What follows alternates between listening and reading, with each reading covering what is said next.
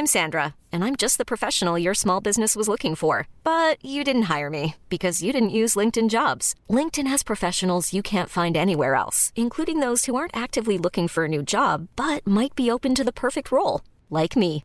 In a given month, over 70% of LinkedIn users don't visit other leading job sites. So if you're not looking on LinkedIn, you'll miss out on great candidates like Sandra. Start hiring professionals like a professional. Post your free job on linkedin.com/achieve today. Cool fact, a crocodile can't stick out its tongue. Also, you can get health insurance for a month or just under a year in some states. United Healthcare short-term insurance plans, underwritten by Golden Rule Insurance Company, offer flexible, budget-friendly coverage for you. Learn more at uh1.com.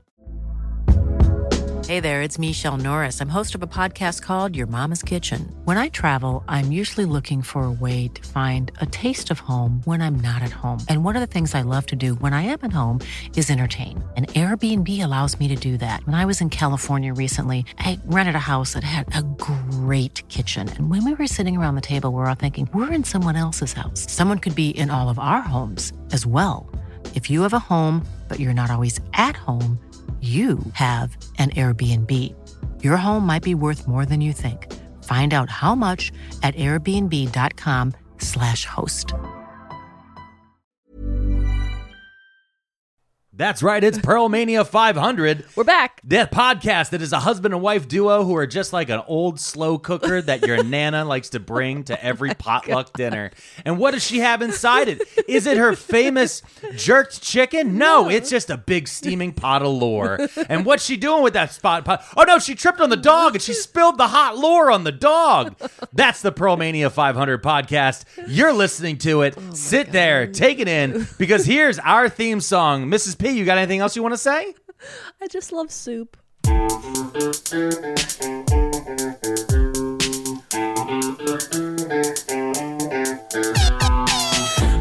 a place where you can't stay when the world gets too insane. Yeah, when the world gets too inane, tune in to Pearl Mania. Brony talks and pony jars and saying that sonic waste just fitness scams and grifters, damn, and various other miscellaneous.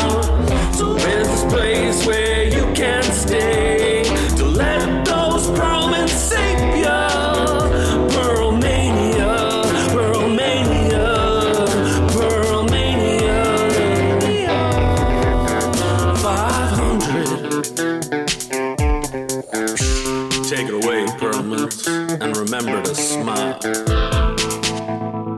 Thank you so much. His name was Dusk. Honestly, can I say something? Yeah, the studio feels emptier without him here. Oh, it does. It was incredible having His Name Was Dusk live perform the opening. Yeah, no, it was great, and it was a really, really great episode. I'm really glad to all of our Patreons who commented on the Patreon about how much they enjoyed having him there. Yeah. His Name Is Dusk is now paying $3 a month just so he can reply to your comments. But you can also follow him on Instagram and other places. And always, as always, go to the show notes. I liked the part of the episode where we were just lightly bullying you. That was the entire episode. That was a fun time. That was the entire episode. I liked having a teammate. That's good. Well, you don't have a teammate this week. Instead, it's just the two of us. It's your week. Yep. It's your topic week. Uh-huh. But I want to note something. Go ahead. This topic not voted on. No. And because we're going to put up a new voting topics for you this week. Mm-hmm. We're going to be putting those up shortly. Yep. And that is for all of our $5 team leads. Yeah, they get to vote. Yeah, and our $3 Hey Hun Patreons, as I'll let you guys know, you get your shout outs, but we're adding a new feature this week. Yep. Technically speaking, we're adding it. What the $3 Patreon will get you now is an ad-free experience, because that's right, ladies and gentlemen, we have actually been turned on for ads. What's right? We're real. We're like a real podcast. They said that we could have ads. Yeah, they're like, we're going to put ads. I was like, oh, who are we getting? And they said, we're not telling you. We don't know. We click a box. Which is incredible. It shoves ads. We have no idea what the ads are in between the insane things we're saying. Yeah, so what you'll hear is if you're on Spotify, you're hearing ads before the show even starts. We don't know nothing about that. We have no control. We get no money for that. Yeah. If you're listening on any other service, you will hear ads now before one of the bumpers or page turns plays. Ooh, page turns. We'll be like, we're going to cut away real quick and be right back. And then it's going to play an ad for a second. That's just, if you don't like the ads, you can join the Patreon, and the Patreon gives you exclusive, ad-free experience. You can listen to the podcast through Patreon, ad-free. That's as much as we're going to do that for paywalling.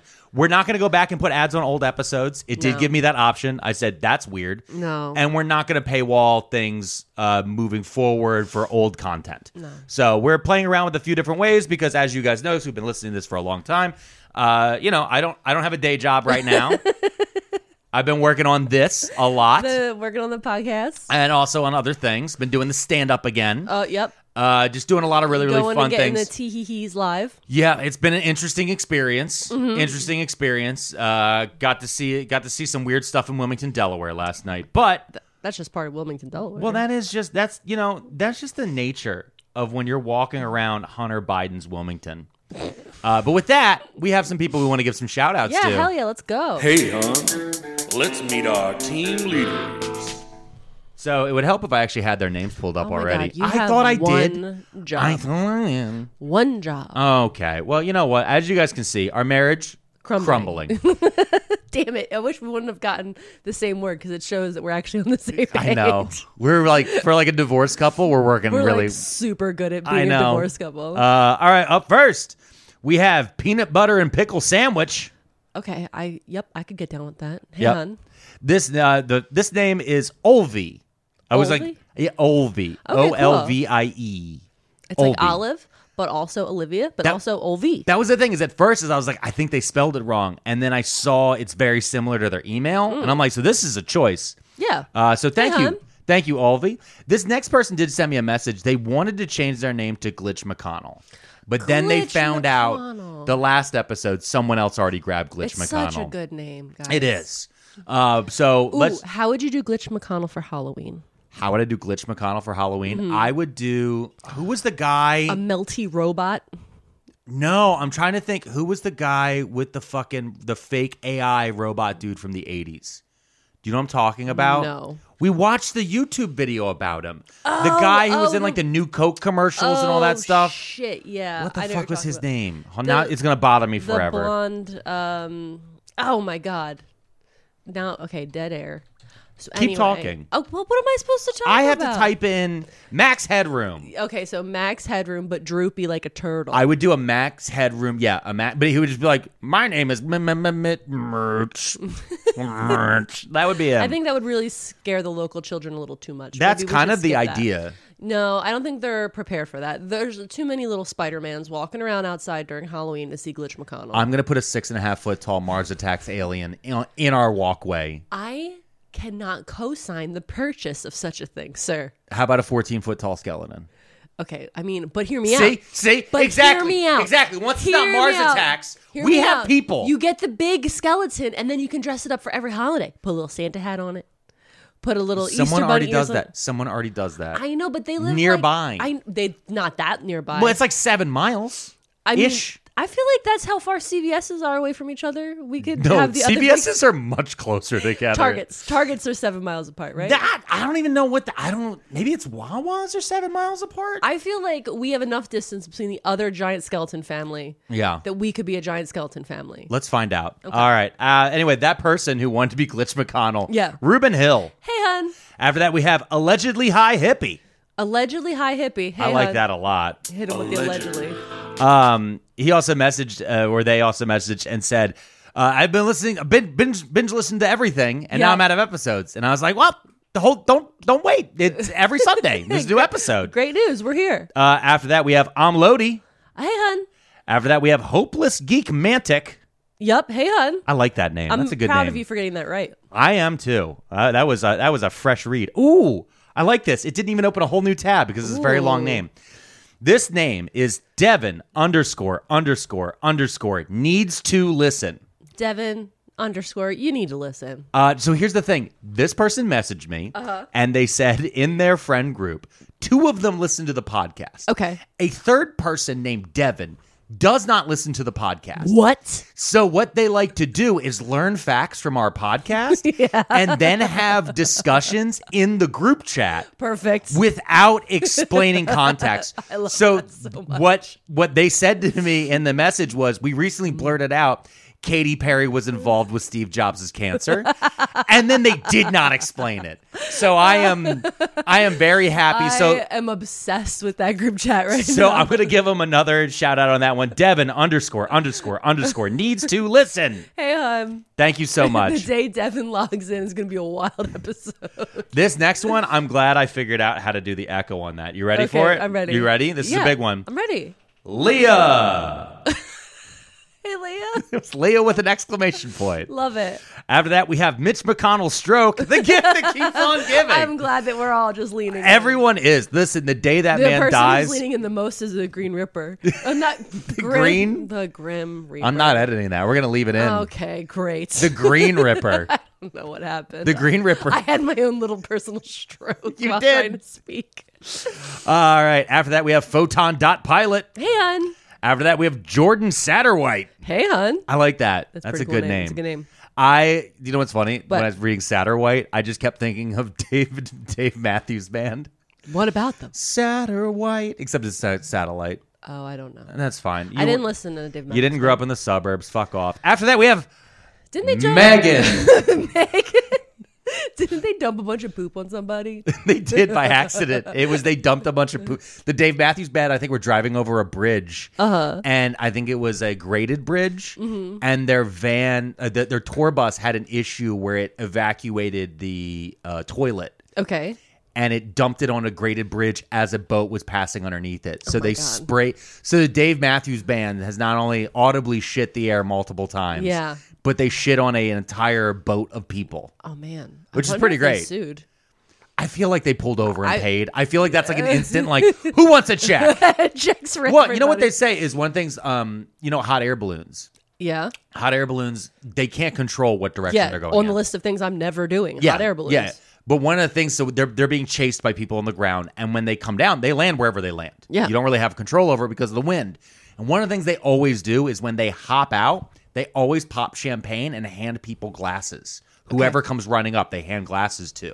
Because the assumption being, whoever they're handing a glass to, if that's the property owner, that is payment for being on their property because they have to bring in trucks and stuff to remove this big heavy basket, roll up the balloon. It might screw up the turf. Oh my All God. of those things. It's I like had no idea. Yeah, it's this weird handshake, like bullshit legal thing. Like you can fight it, but it's definitely like it's a layer. It's up there with like the way car washes have signs. So like, if your side mirror breaks, that's not on us. It's like, well, maybe you should turn down the power. I had no idea the hot air balloon people. I knew they didn't have control, which is why I would never get in one. They can only go up or down. They can't side to side. It's up to God. I didn't realize that they were literally just landing wherever because I get so terrified of people in open spaces. Yeah. And nope, the people that live in open spaces don't like when you go near their open spaces. I want to say the only thing I've ever wanted to do is like, I know we're like, hey, Alex, don't do hallucinogenic drugs ever again. However, okay, Albuquerque, New Mexico. All right. They got a balloon fest. All right. You're not getting in the balloons. No. I want to be on the ground. Yeah. On all the drugs. Okay. And look at the balloons. That's my bucket list item. Okay. Is watching like 200 hot air balloons take off. Like, because it's like. I feel like that it's happens at 6 closer a.m. than Albuquerque. No, but it's the biggest one. It's the biggest one. And I'll be on like peyote or something. I don't know. I'm dying at this point. Okay. It's years from now. This is getting dark. Maybe we should move on to the next Hey Hun. Oh, yeah, sure. Alyssa has a life. Alyssa, good for you, bud. Alyssa. Hey Hun. Is your life where you want to go to see a balloon show? After that, we have Mrs. P _is_ why I'm here book club rules. Yeah, let's go. That's a good name. Hey Hun. After that, we have Squirrel Chan. Squirrel. Is that like 4chan but for squirrels? They sent in a message. They said nuts. they've had the name for a very. They're nuts. After that, we have Village Sea Witch. Hey Hun. I like so many witches. Yep. Last week we had witches. I'm a bog witch. Yep. After that, wait a second. Did you just lose your spot? I did lose it just for a second. Hold Unbelievable. on. It was just a little clicky. Mm-hmm. And that was it. That was everybody? That was everybody. Oh my God, we did it. It's Yeah. not that you lost your spot, it's that we completed our task. We completed it. I was looking at the wrong page. Oh, that thank is goodness. everyone for the week. Thank you all so much for supporting us. Yeah, guys. And this podcast. We so really that we appreciate can it. Really focus on getting the best stuff out there. Yeah. That's what we're doing if you listen to us right now. Let's meet our team Alex leader. on peyote watching balloons. Well, that's kind of the plan. So, that's been the intro. Mm-hmm. So we're going to take a little commercial break. Oh my God, that's crazy. I know. It's a weird feeling. I can't wait to listen to this podcast when it goes live and hear what commercials get stuck in our podcast. It will be odd. We're gonna get it. We're gonna get yelled at. You know who it's going to be? What? I guarantee. I have a feeling. Don't you say their name. Who? You know the ones. Yeah. Well, I mean, they could be worse help. I'm Sandra, and I'm just the professional your small business was looking for. But you didn't hire me because you didn't use LinkedIn Jobs. LinkedIn has professionals you can't find anywhere else, including those who aren't actively looking for a new job, but might be open to the perfect role, like me. In a given month, over 70% of LinkedIn users don't visit other leading job sites. So if you're not looking on LinkedIn, you'll miss out on great candidates like Sandra. Start hiring professionals like a professional. Post your free job on linkedin.com/achieve today. Millions of people have lost weight with personalized plans from Noom. Like Evan, who can't stand salads and still lost 50 pounds. Salads generally for most people are the easy button, right? For me, that wasn't an option. I never really was a salad guy. That's just not who I am. But Noom worked for me. Get your personalized plan today at Noom.com. Real Noom user compensated to provide their story. In 4 weeks, the typical Noom user can expect to lose 1 to 2 pounds per week. Individual results may vary.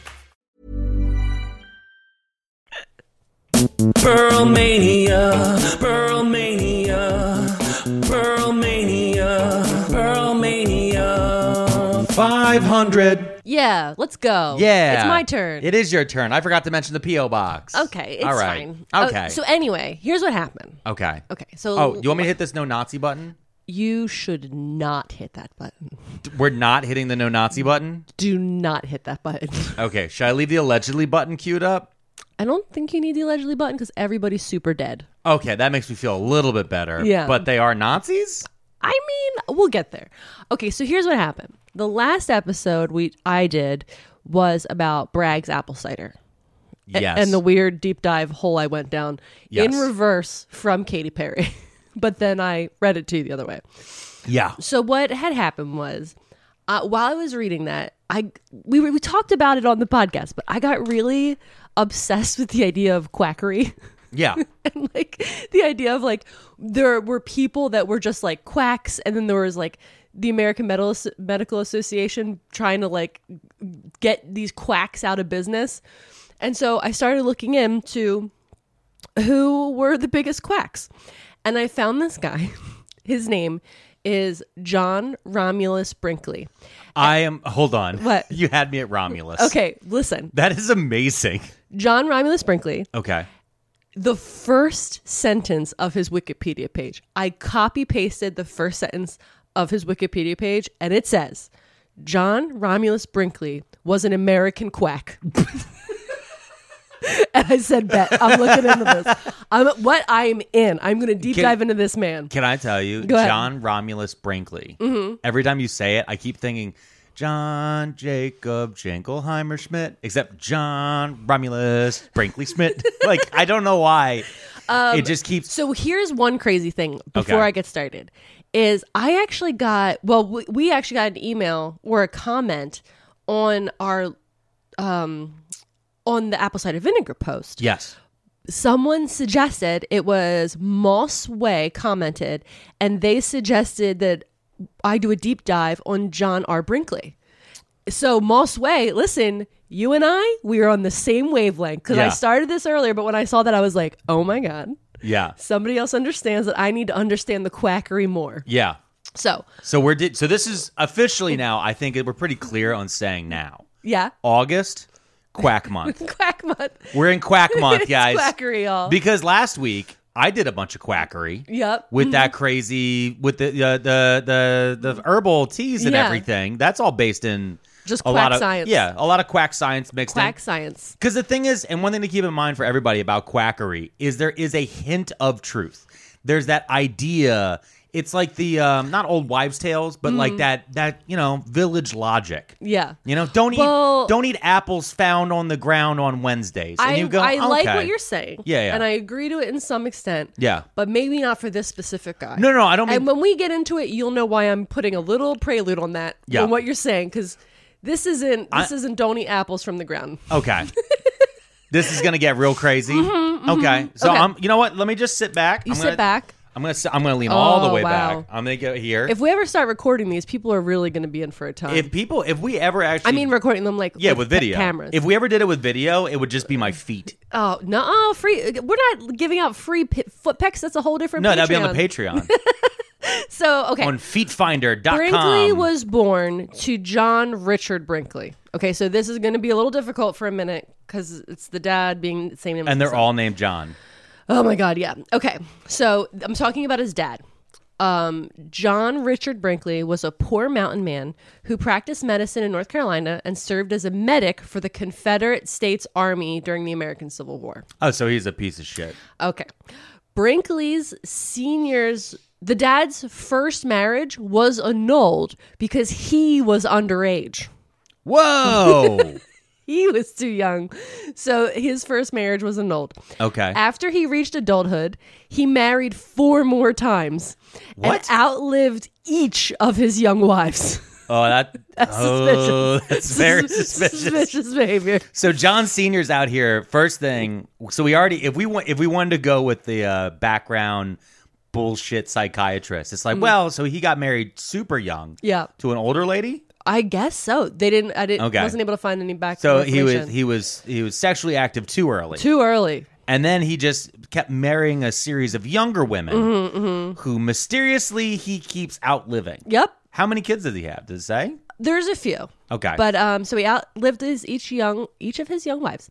In 1870, at the age of 42, he married Sarah T. Mingus. Later, these names. I know. Mingus. Later, the 24-year-old niece of Sarah Mingus moved into the house. Her name was Sarah Burnett.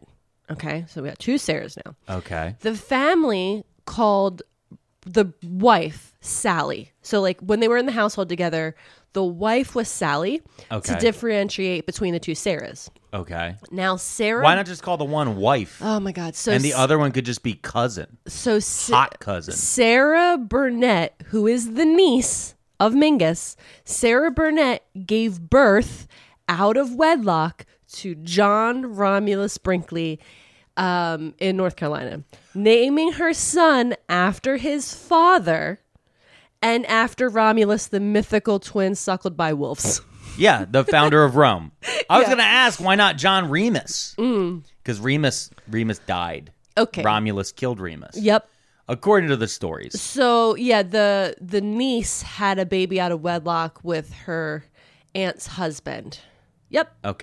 Okay, so this is the kind of guy John was, the dad. So John's just the bastard son of a cousin fucker. Okay. That's all we needed to know. Well, I feel like we needed some of that. Yeah. Well, excuse me. Sorry. He's the bastard son of a poor mountain doctor, Confederate veteran cousin fucker. There you go. Black widower.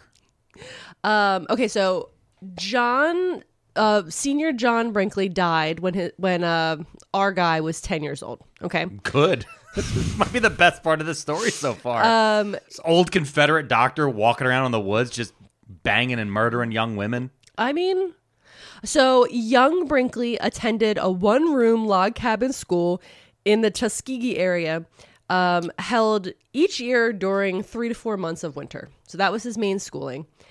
He had said he wanted to be a doctor, like his father. Okay. That was his dream.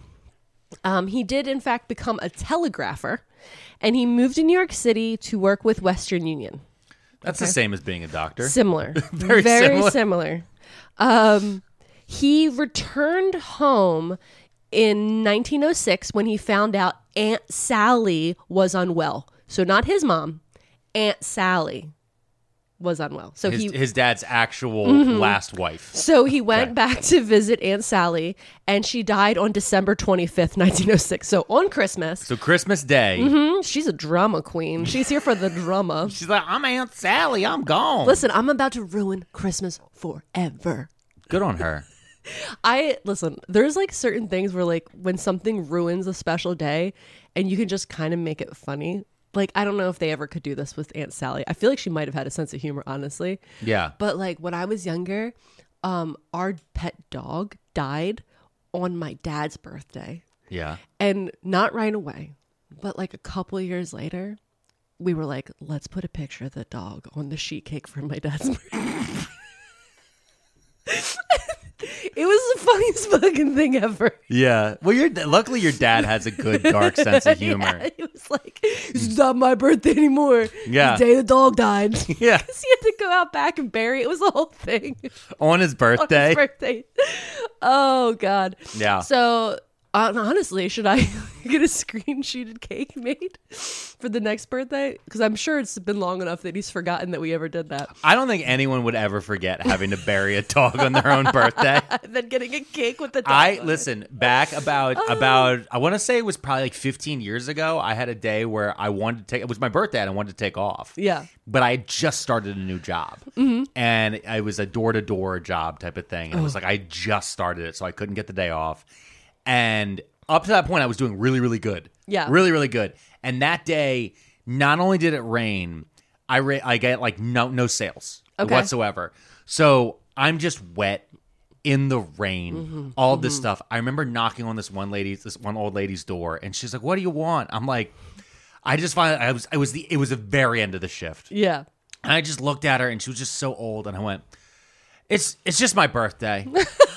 And she went, hold on. And she had this like stand in the middle of, I guess that's the foyer, like the front hallway of this big house. And she walked over, pulled it open, pulled out a $5 bill, reached into another drawer, pulled out a card. Because she was one of those old people who just had to put it in. Do be having and cards. She just handed me $5 in a card. I love and she that. went, happy birthday. And I was just standing there wet. And for that day forward, I was like, I will never forget that particular birthday. Yeah. That was my 23rd birthday. Some random old lady. I love that for her. Yeah. I love that she stayed ready. She never knew when there was a party to be had. She was ready for it. All right, so Aunt Sally dies. Dead. Yep. While he was back home, okay, he was comforted by Sally Wyke, which is like Another Sally? There's so many goddamn Sallys and Johns. Okay. So we're all Sarahs and Sallys. We're all Sarah, Sallys, and Johns here. All right. So this is a girl he grew up with, but she comes over to comfort him, Anyway, they got married a year later, so she was very comforting. So he's like, I miss my Aunt Sally. And then Sally comes, hey, Sally, I miss my Sally. She brought a nice casserole, made some breakfast and dinner. Yeah. And all he was like, bet. Okay, so they travel, they get married. Now they start traveling around posing as Quaker doctors together, giving rural towns a medicine show where they're hawking patented medicine that they made up. Wait. So hold on. Yep. Wow. We went 0 to 100. That was we went 0 a to 100. fucking jump. When I did the one last week, that guy went to school. There was things that be done. There was a lot happened before he started doing road shows. Nope. He's like, he was like, Sally, you're beautiful. He watched his Aunt Sally die, met another Sally the same day. Yep. At the fucked wake. her for a year, got married. Yep. And then was like, we're fake Quakers now. You want to fake Quake with me? Okay, so they're fake Quakers. And now are they in North Carolina still? Oh, man. They were in Tuskegee before, right? Yeah, North Carolina. Okay. So they're posing as fake Quakers, and which is so funny because if you've ever met a Quaker, like they're not like most of our listeners haven't. Oh, okay. I want to be there's clear a about lot that. of them around. We're here. in Pennsylvania. Yeah, there's a lot of Quakers. We're in a very around heavily Quaker area, which means by that I mean there's like maybe 2% of the entire population. But they're known to just be like very like quiet, demure type. Like they're just not like you wouldn't see. They're them. not outgoing. They're not like, hey, I'm a Quaker here. Yeah, like the idea of like doing a medicine show isn't. What Get your Quakers essential oils here from the Quakers No. coming down the street. Quakers are like, have you sat alone with your thoughts for an hour? Like that's different. We're gonna sit quietly in a room till God moves one of us to speak. Yeah. It's a different experience. So it's like worst funeral I ever went to. It's funny that they don't know what Quakers are like, but they're selling this idea of Quakers. Yeah. Very good. Okay. So the next thing they do is they move to Knoxville, Tennessee. Oh, what a jump. Where Brinkley played right-hand man to selling virility tonics with a man named Dr. Burke. So he meets this guy in Tennessee. John Romulus meets Dr. Burke. Okay. And they start selling virility tonics Which together. is boner pills. Boner pills. Are any of them chewable? No. Like this week's sponsor, no, we haven't gotten them yet. No, one day. One day. Blue Chew's my white whale. Yeah. So okay, all right. So this telegraphing son of a Confederate veteran, poor mountain cousin fucker. Yep. Telegraph man. Yep. Who banged a lady who had the same name as his aunt. Yep. Has now moved to Knoxville, Tennessee to sell gas station dick pills. Yep, but they're tonics, so they're liquids. You got to drink them. Oh, okay. So we're doing dick shots. Yeah, it's like the 5-hour energies. Yeah. It's like that. Get me some yellow jackets. So Brinkley... They still sell that same type of stuff. No, I'm saying like gas station dick pills and all that stuff. This is basically, he is the man who's selling you everything next to a register at a gas station right now. The gas station that's going to steal your credit card information because totally. they have the scanner. Yeah, on there's there. definitely a scammer right on top of that fucker. So Brinkley and his wife moved to Chicago, and they have a daughter. The daughter's name is Wanda. They're like the name's Wanda, the daughter. Wanda. Was she a fish? So now Brinkley decides he is going to enroll in medical college.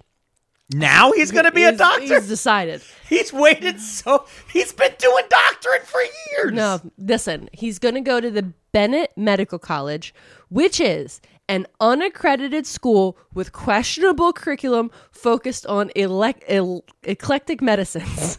Okay, all right. So he's going to be a chiropractor. Oh, yep. You just described a chiropractor. Oh. I'm glad it's not a legit school, though. He's not pulling. If anything, this is a grifter. The grifter is thinking he's grifting the school, but the school is grifting him back. But in reality, it's like a shark remora. The school is a pyramid scheme. Yeah, they're all pyramid schemes. All right. So while he was in school, I'm starting to think.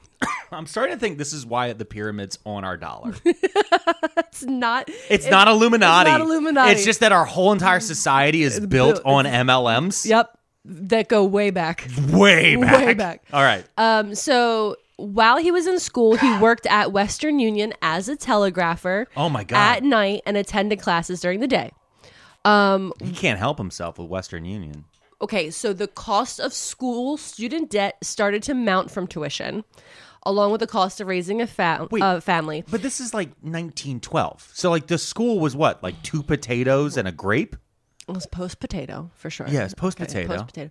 Anyway, I did find one incredible line in the information about him. Yeah. It said, debts mounted from tuition, the cost of raising a family, comma, and from Sally's self-centered whims. Bitch, what? Who wrote this? I want to know what Sally's whims were. I bet it's for this period. Historically, like for the rest of history, her whims are acknowledged as a reason for debt. This is like what, like 1914, right? Where are we? We're in like no 19. We're like 1910. 1910. Okay. I bet like her self-centered whims. It's like probably too many gloves. Yeah, like it's something hat. crazy. It's like she has like 2 hats. 3 is crazy. Whoa. 2 makes sense. You have a Sunday hat and you have every other day. Yeah.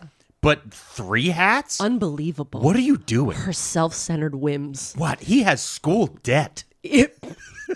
So we're over here like people are out here like we'll never afford a house because of our school debt. Yeah. Sally's out here with glove money. She's got gloves. Ugh. One color to match her shoes. They're just fancy. Listen, I'm not going to tell. When we went over to their house to tea, yeah. I happened to peep in their bedroom. Yeah. Sally on her nightstand. Okay. 2 combs. 2 combs. 2. What are they doing? I don't know. He's a telegrapher. So, while he was in school, Brinkley was introduced to the study of glandular extracts and their effects on the human system. I already don't like this. He determined that this new field would help move his career forward. So he immediately is like, glandular extracts, that's what I'm about. That's my branding right there. He was selling dick pills. After 2 years of study and ever deeper debts, Brinkley doubled his summer workload by taking 2 shifts at Western Union, but came home one day to find his wife and daughter gone. Sally filed for divorce and child support, but after 2 months of payment, Brinkley kidnapped his daughter and fled to Canada. Whoa! Sally, unable to obtain an extradition order from Canada, dismissed her suit for alimony and child support, allowing Brinkley to return to Chicago with the child. Wait, the what? couple reunited. What? Yeah. Wow, maybe her whims were self-centered. This might be about more than just gloves, babe. That shit's crazy. He kidnapped his kid and ran to Canada. Yeah, he kidnapped his kid, ran to Canada. Mm-hmm. And then she was like, fuck it. All right, whatever. Let's get back together. Yeah, I'm not going to get the alimony, so and he's I might just as well like, get back together. Oh my God. Yeah. They deserve each other. In 1911, before Brinkley was finished his 3rd year of studies, Sally left him again. But she was pregnant and bore him another daughter. This one's name is Erna. Jesus Christ. I'm sorry to anyone named Erna. But There's Erna? no one named Erna out there. Erna. Oh, God. She gave birth to a grandmother. She looked at a beautiful little baby and was like, Erna. Yeah. Oh, my God. You know what? I hope Erna never moves to Baltimore. They'd never be able to pronounce her name. Erna. That's such a specific... Erna. It's such a specific joke for a specific group of people. Yeah. Okay. If you guys... Hold on. For our listeners, I got to explain it. Look up a video of these 3... It was like 5 guys in Baltimore trying to pronounce the sentence, Aaron earned an iron urn. It's incredible. They have these thick Baltimore accents, and they're just the one dude They're just going arn. Yeah, arn. And the guy's like, you just said the same word 4 times. And the guy's like, no, I didn't. I said it different. And it's incredible. Yeah. It's the greatest. It's top fine. tier. It happens, you know? Okay, wait, she leaves, but she's pregnant. Erna's born. Did she give Erna back to John Romulus? No. So Brinkley, in the middle of all this, leaves Chicago to run away from his unpaid tuition bills and returns to North Carolina because that's where Sally went. She went to North Carolina. She went back to North Carolina with the kids. He leaves Chicago because he wants to get away from tuition, but he's saying it's because he wants to get his family back together. Okay. But this is also back at a time credit reports didn't exist. No. You barely had anything across state lines. Mm-hmm. So if you just wanted to just leave debt, you could. Yeah. Like now you can't do that. You could move 2 towns away and do a whole new life. Yeah. So he began working as an undergraduate physician, in air quotes. That's what he named himself, an undergraduate physician. Okay. But he failed to establish himself. He moved his family around to different towns in Florida and North Carolina, packing up and going around all the time, right? So he's just keeps trying to, and he keeps make showing up places and being like, I'm an unlicensed doctor. And everyone's like, no, thank you. Okay. No, thanks. Yeah, that's... But I almost finished. I was so close. In 1912. I was just allergic to perm.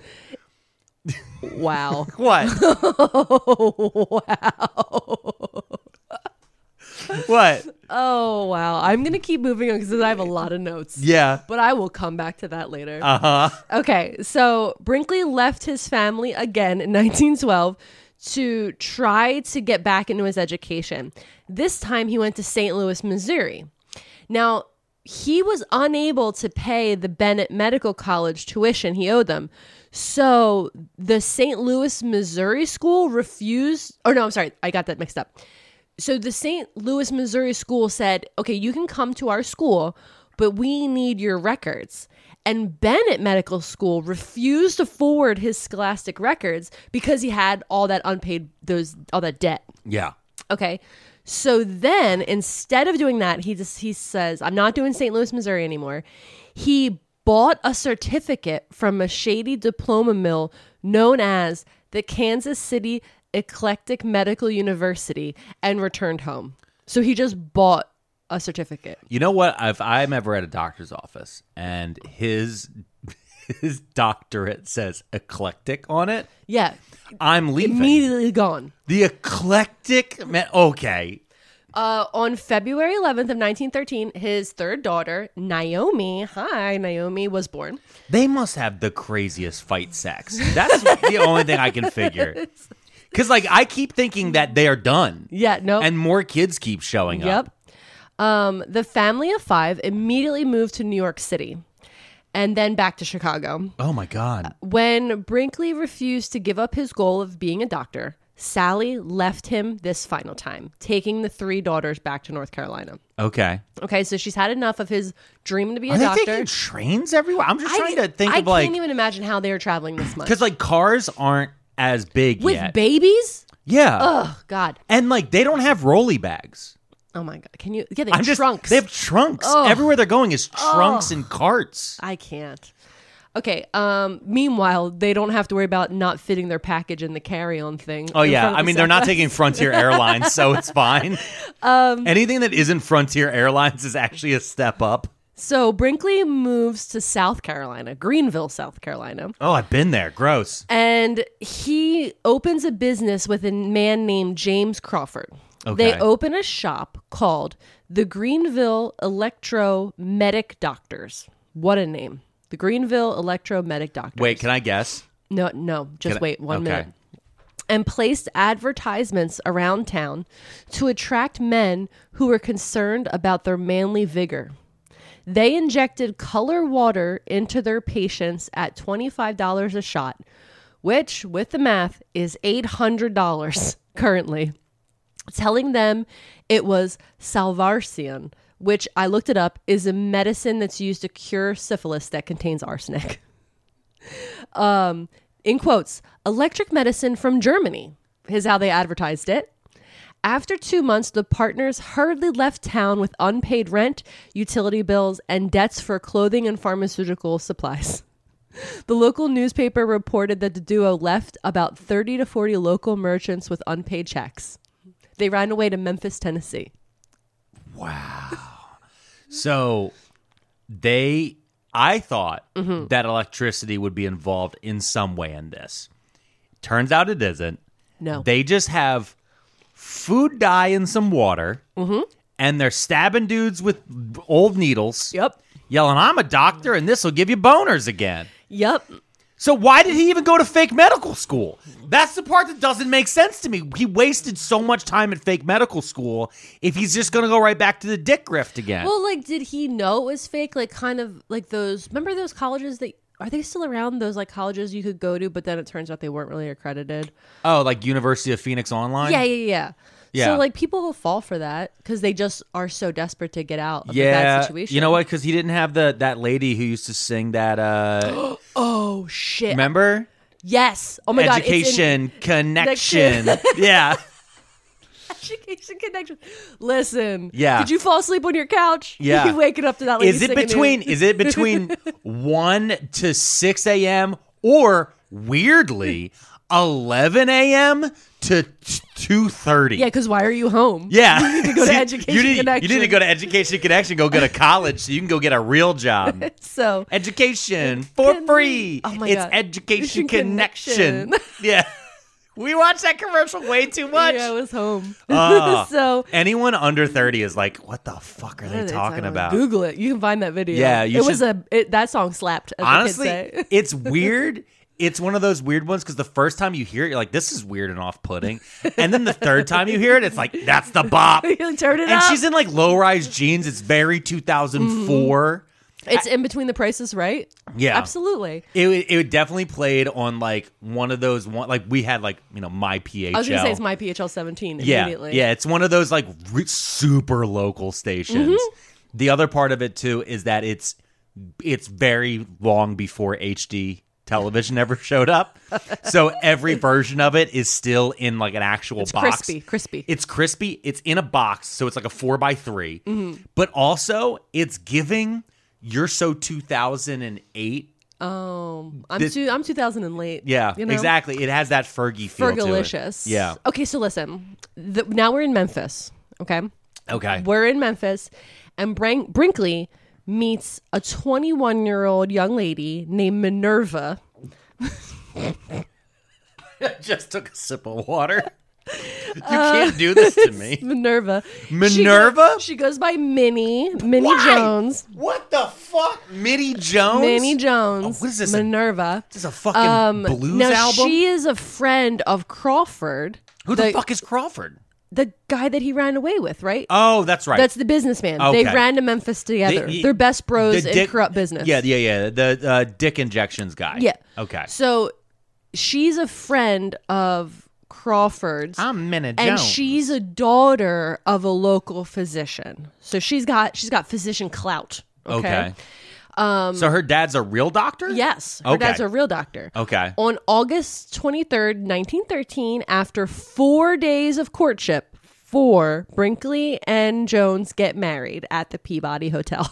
Okay, that feels legal. Well, 4 days. And she's how old? 21. And he's how old? When is he born? He was born like 1870, right? I have lost track of his age at this point, but he already had 3 kids. Yeah, no, I'm saying like he's like been around. like I want to say he's in his late 30s now. Yeah, I think so. Because he was born in 1870. I guess I really can't do the math on this. Okay. But when I saw the Peabody Hotel, when I was reading this, I was like, oh, I love the Peabody Hotel. Have you ever been there? I've not been there. It's really fun because they got a bunch of ducks in there. It's like a whole thing. So like when you go to the Peabody Hotel, which is a beautiful hotel, it's like gorgeous inside. They like twice a day, it's like in the morning and then late afternoon, a bunch of ducks walk through the lobby and get in the fountain and then like immediately kind of just like get up and leave and walk back out the front door. And there's like a guy dressed up kind of like a guard that like protects the ducks. Okay. And so the history of it is that the guy who originally built the Peabody Hotel, rich, oil baron or some shit. Yeah. He was out hunting with his boys one day and they were wasted. And they came back to the hotel to keep the party going, of course. And they thought it'd be so funny to put the decoy ducks in the fountain. The thing is, back then they just used real ducks as decoy ducks. They didn't have like rubber plastic ducks. So they filled the fountain with ducks because they just thought it was so funny. And then it just became like a tradition that the ducks got to stay. And now when you stay at the Peabody Hotel, they have like 2 duck parades. Wow. As part of That's a much different experience than I had in Memphis. Okay. When I went to Memphis, I stayed at a Super 8 motel. Oh, okay. There was someone smoking crack in the stairwell. Well, yeah. And I couldn't sleep because a series of people were getting the shit beat out of them in the rooms around me. Yeah. Loudly. Yeah. And I was just like, I think I got like maybe 2 hours of sleep. And it was I've never driven faster out of a town. Oh. Memphis was one of the most scary places I've ever been. It was scary, but I loved it. And also the food there, like when people talk shit on Philly, I was like, no, I've never felt more in danger in my life than I was in Memphis. Oh. See, when I went to Nashville earlier this year, everybody was like, oh, Nashville's the best. And I was like, it's Memphis. Memphis had better food. I did have great food there. Memphis. And the few things I did see, I was like, this is kind of cool. Yeah. But I was by myself and I didn't quite know where I was. And this was before Google Maps and like smartphones. Yeah. So I was just walking around with MapQuest directions. Oh my God, printed out. Yeah, I'd 6 printed pages out. Like stapled together. I just needed to know how to get back to the highway. I was trying to get to Albuquerque, New Mexico to look at these balloons. Oh my God. So anyway, here's the thing. Brinkley is still married to Sally. So he's a bigamist now. And Minnie and John go on a honeymoon. Now, again, there's something, and I wish, the thing about history is that they often don't write down the history of women, because I want to know more about Minnie. Because I feel like based on some of her behaviors, she has some type of pushy personality that I want to get to explore. Yeah. Because Minnie got John to take her on a honeymoon, right? And their honeymoon, they went to Kansas City, Denver, Pocatello, and Knoxville. She was like, Jesus. We are honeymooning. That's a 4-stop honeymoon. Yeah, this is a honeymoon. She's like, we're taking a land cruise. Yeah, and like also like there's no water in any of this. This is a bummer. Yeah. Anyway, Brinkley gets arrested in Knoxville. All right. At the end of their honeymoon. Yep. And extradited to Greenville, where he is put in jail for practicing medicine without a license and writing bad checks. Oh, they got him for that. I gotcha. Brinkley told the sheriff that it was all Crawford's fault and gave the investigators enough information that they were able to arrest Crawford in Pocatello. The two former partners met again in jail. Oh, they put him in the same cell? They put him in the same jail, dude. Oh, that's fucked up. After he totally fucking snitched. He's like, nah, it wasn't me, man. It was all Crawford. It fucking snitch. But like, he didn't get anything in writing to get him off? Like, he didn't even... No. He turned states without anything. And then he still ended up in jail sitting across from this dude. Ugh.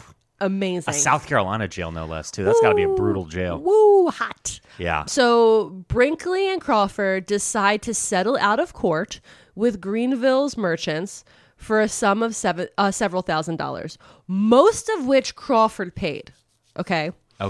Brinkley's new father-in-law, Minnie's dad, the actual doctor, paid Brinkley's bail, but only contributed $200 to his fraudulent debt settlements, which $200 today would be $6,300. So still a bit much. Yeah.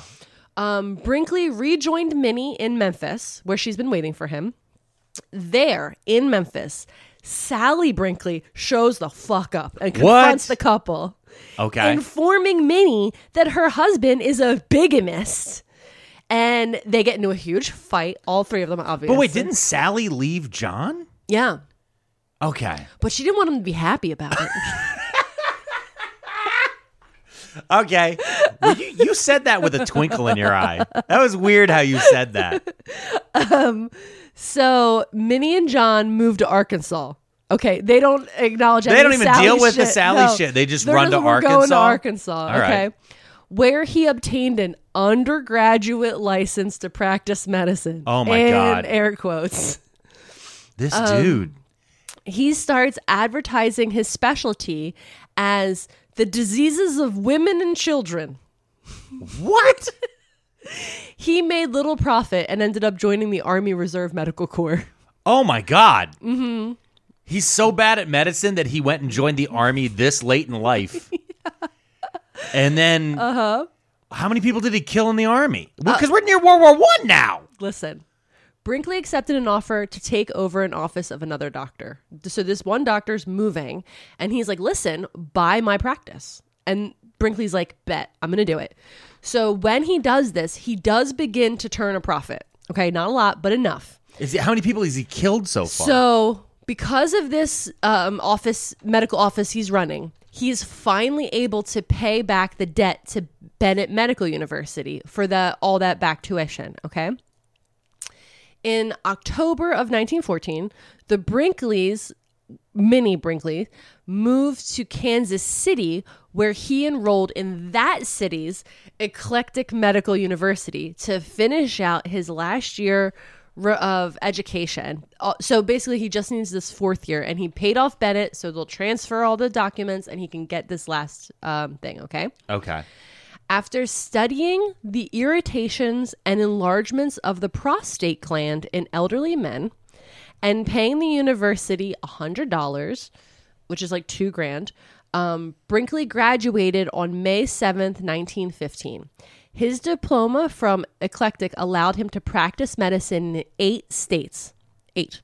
While in Kansas City, Brinkley took a job as a doctor for the Swift and Company plant, patching minor wounds, studying animal physiology, and this is where Brinkley learned that there's this popular opinion that the healthiest animal slaughtered in the plant is always the goat. So Okay. when you're slaughtering animals, the cleanest, healthiest animal is always going to be the goat. And this is, I've known this because, like, that's why, like, sometimes pigs aren't considered kosher because they're not clean. Yeah. And when you slaughter them, it's not a clean slaughter. But goats are considered a clean slaughter. Okay, So go ahead. real quick, I did look it up just because I looked up his age. Yeah. So he was born in 1885. So right now he's 30. Okay. Because I thought Living a life. Yeah, he's lived a fucking life. But I mean, he had those kids. He must have had those kids pretty young. Yeah. Because you're talking Like about his dad. Yeah, like his dad. Annulment young. Yeah, Jesus. But I mean, like this whole thing with his wife, that was all his 20s. Yeah. Everything with Sally was Sometimes in his you gotta 20s. be wild so in it's your just 20s. It's just wild because I like to put those things into. I also looked at a picture of him finally so I could see. Oh, yeah. Because you get a picture in your head of what these Yeah, guys like. he is I'm starting something. to understand with these circle frames and Yeah. everything. Like It's not good. no, but it's like okay, I can see now in 1910s people being like, yeah, he looks like a doctor. Yeah, sure. Yeah. Okay, so listen. Okay. Minnie's upset about the bigamy shit still. Yeah, because So- he hasn't gotten a proper He divorce. hasn't- So Minnie's telling him that they have to file for divorce. He has to file for divorce from Sally. So he does. Okay.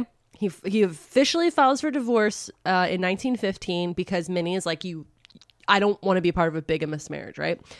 So to prevent the court from inquiring with Sally directly, he wrote that he had been married in New York City and did not know her current place of residence, which is North Carolina.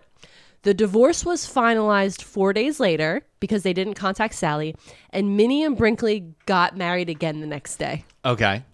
So, still, it's not a great way to go about divorce. I'll be It's honest not with great, you. but I mean, like they aren't like a couple. Yeah. Like that's the one thing that's weird. It's like they aren't a couple. Yeah. I know that a big part of this also is that he really doesn't want to pay child support or There it is. alimony. There it is. But also like And Sally is just chewing for she's this just man. running around. She's like, he's gonna fucking. The day the paperwork comes in the mail.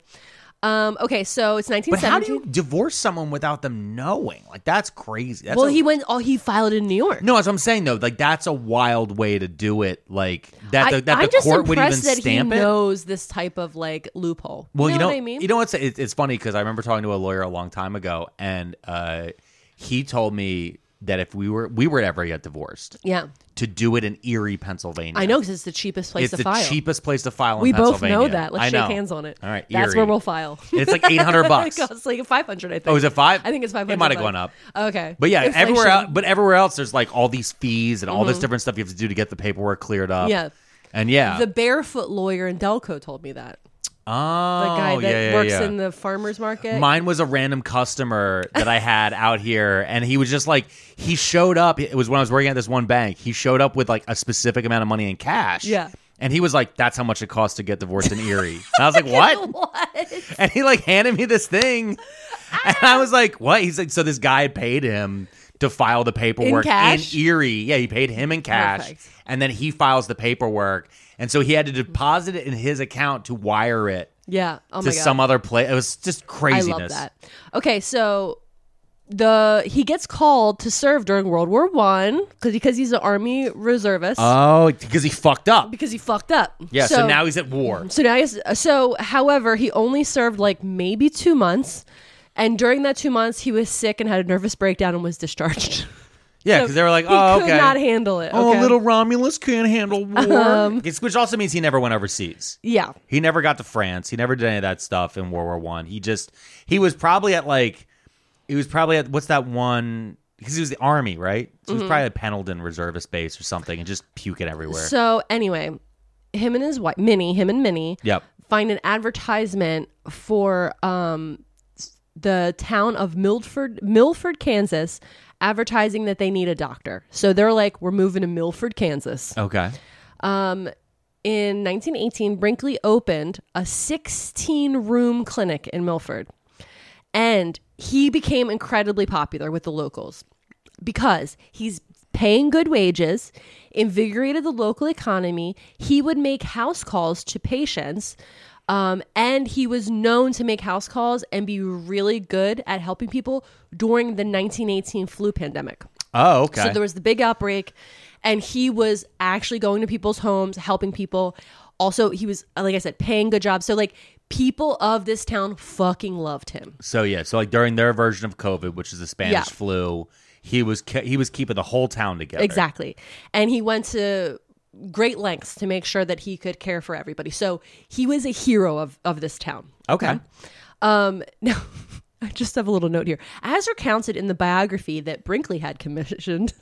So he paid for his own biography? He paid for his own biography. He struck upon the idea of transplanting goat testicles into men when a patient came to ask him if he could fix someone who was sexually weak. Wait, hold on. You want me to read it again? No, wait, hold on. You Chekhov's goat testicled me earlier? When you were talking about the veterinarian physiology, you made a big deal about goats versus pigs. That was you. You hit me with the Chekhov's goat testicles? Yeah. Because you're like, goats are clean. They're the happiest thing to die at the thing. They're the strongest. They're the best. The cleanest. And so now, you've been setting this up slowly over time. This man is obsessed with selling dick pills. He goes to a bunch of fake medical schools. Yeah. And now he's taking goat balls and sewing them up inside of men's? Brinkley responded to this man, joking that a patient would have no problem sexually if he had a pair of those buck goat glands in him. The patient then begged Brinkley to try this operation, which Brinkley did for $150.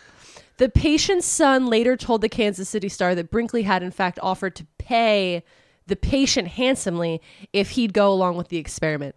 So yes, he took goat glands and surgically implanted them into a man's testicles to help him get better boners. We're going to take a break. What do you mean? We're just getting started. We're going to take a break right We're here. just getting good. You know what's going to get good? What? These ads that are about to play for the first time ever. Oh, hey, ad company. Anyway, goat testicles, am I right? I hope this is the episode Blue Chew listens to as I beg them for sponsorship.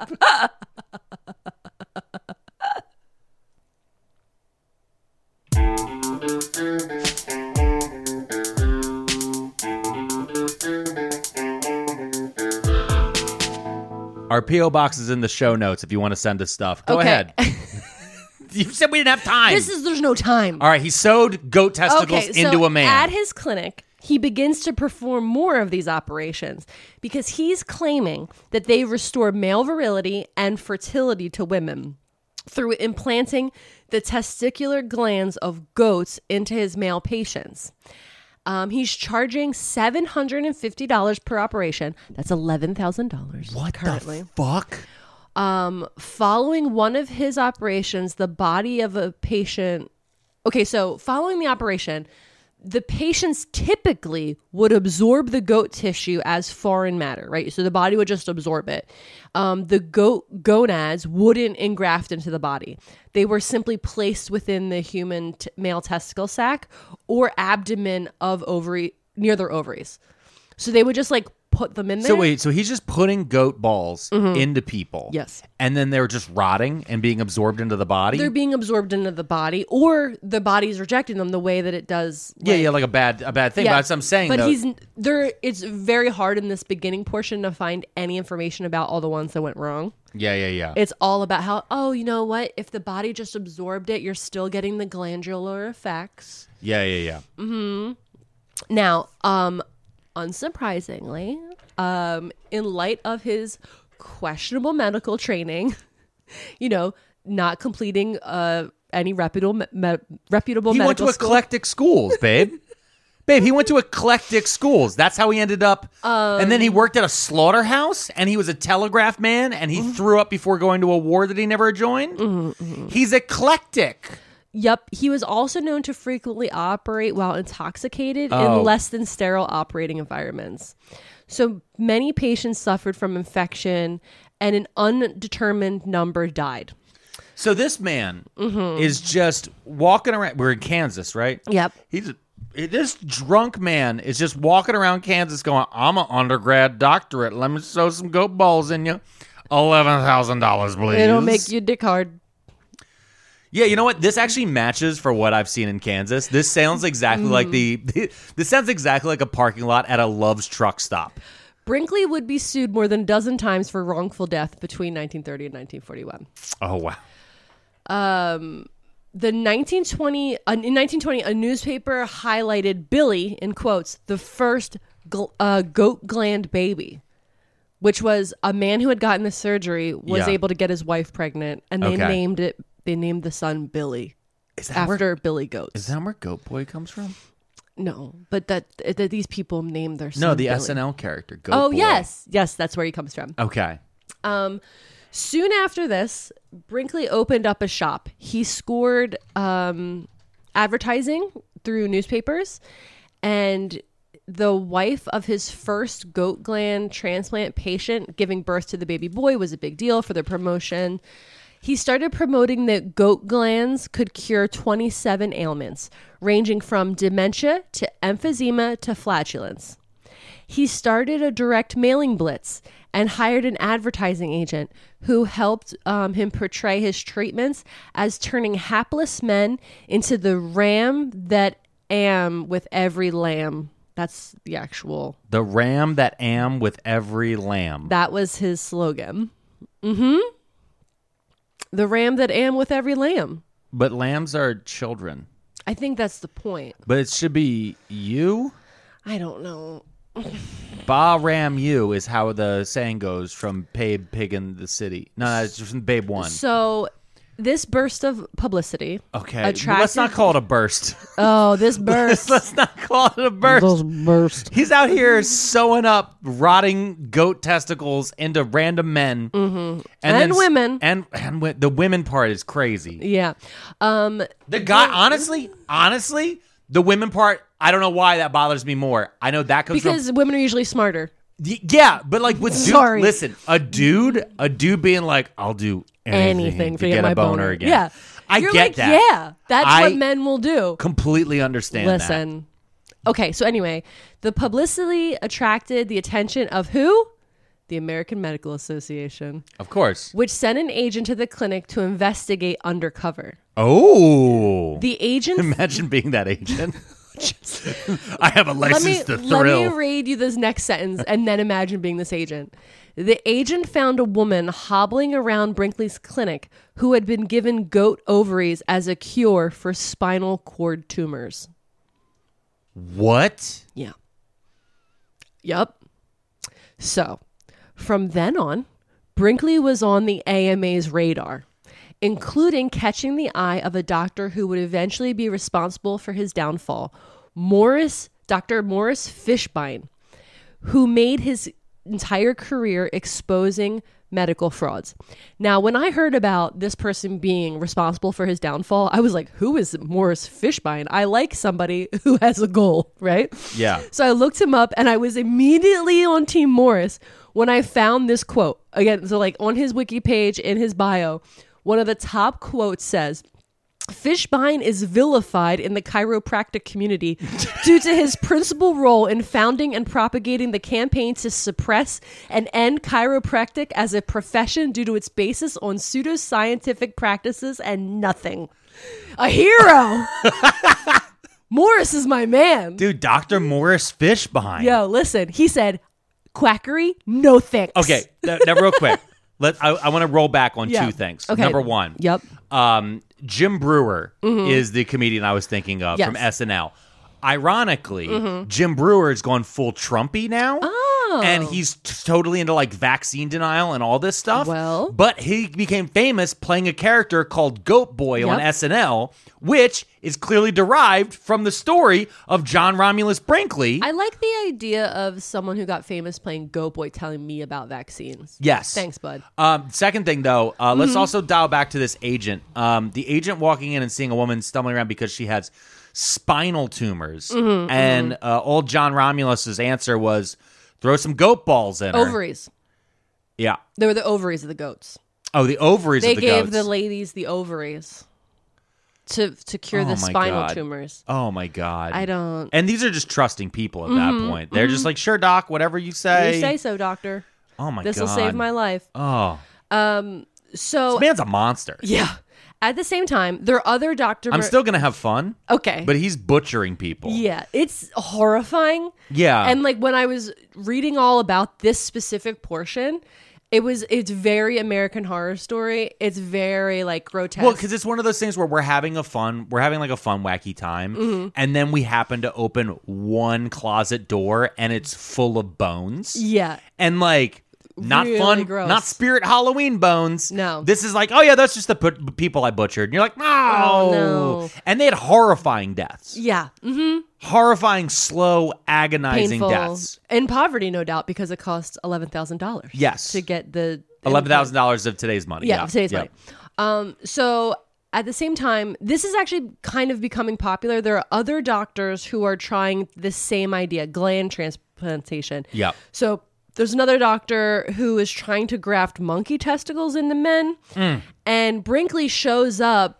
He's like doing like a demonstrated technique in Chicago. So Brinkley goes to Chicago, but isn't allowed in the door. He is refused allowed to go in. Of the monkey ball place. Of the monkey ball place.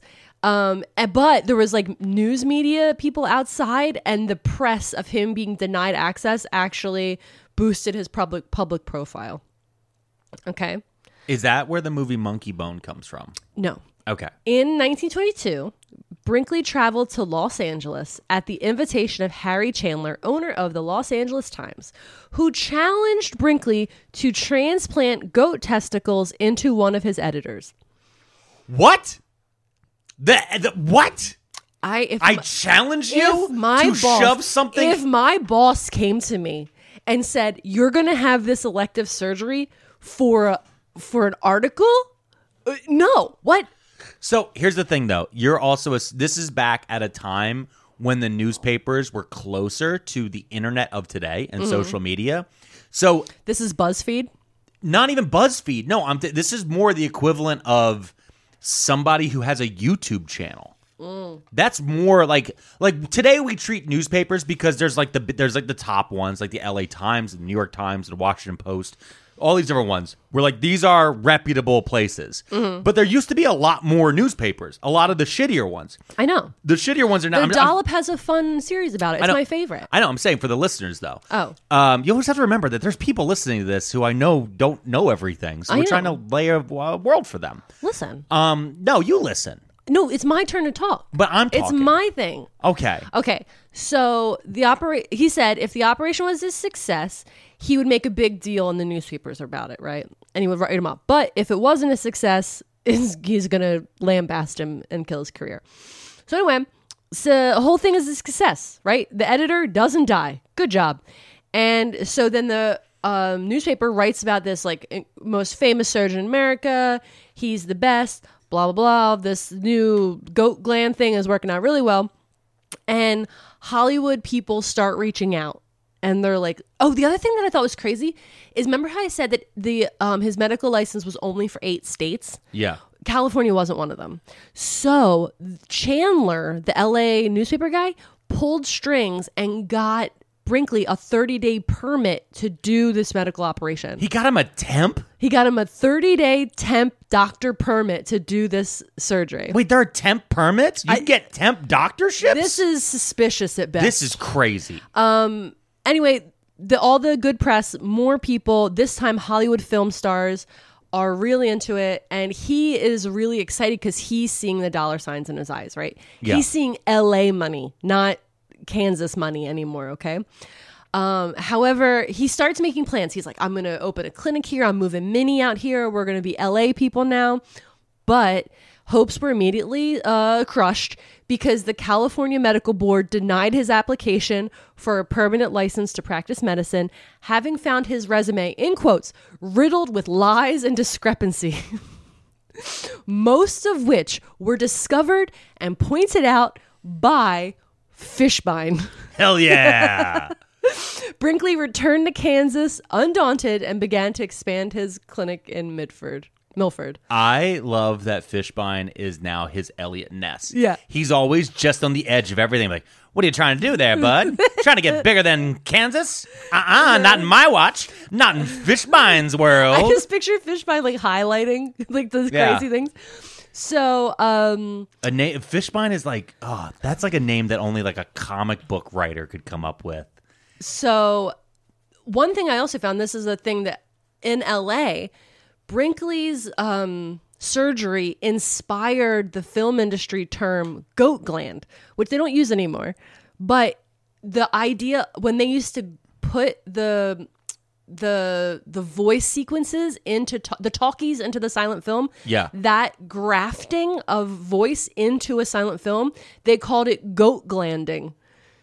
After Brinkley's surgery, because it got so popular in LA. Yes, that's kind of like an ADR. Yeah, where they do the voiceovers later. Yeah, exactly. Yeah. That's crazy. While in Los Angeles, Brinkley toured KHJ, a radio station that Chandler owned. He immediately saw the power radio held as an advertising and marketing medium and resolved to build his own to promote his services. Oh, no. Even though, at the time, advertising on public airways was very much discouraged. In 1923, he had enough capital to build KFKB, which stands for Kansas First, Kansas Best, and sometimes known as Kansas Folks Know Best. Oh, no. The same year, the St. Louis Star published a scathing expose of medical diploma mills, and in 1924, the Kansas City Journal followed suit, bringing unwelcome attention Brinkley's way. So, but now he's starting his own podcast network. He's starting his own radio station, Kansas First, Kansas Best. Oh, no. Yep. Oh, I don't like Kansas First, because if you say Kansas First, then you usually also mean America First. Yep. Oh, no. Now I'm beginning to feel why I couldn't hit that no Nazi button. In July 1924, a grand jury in San Francisco handed down 19 indictments to people responsible for conferring fake medical degrees.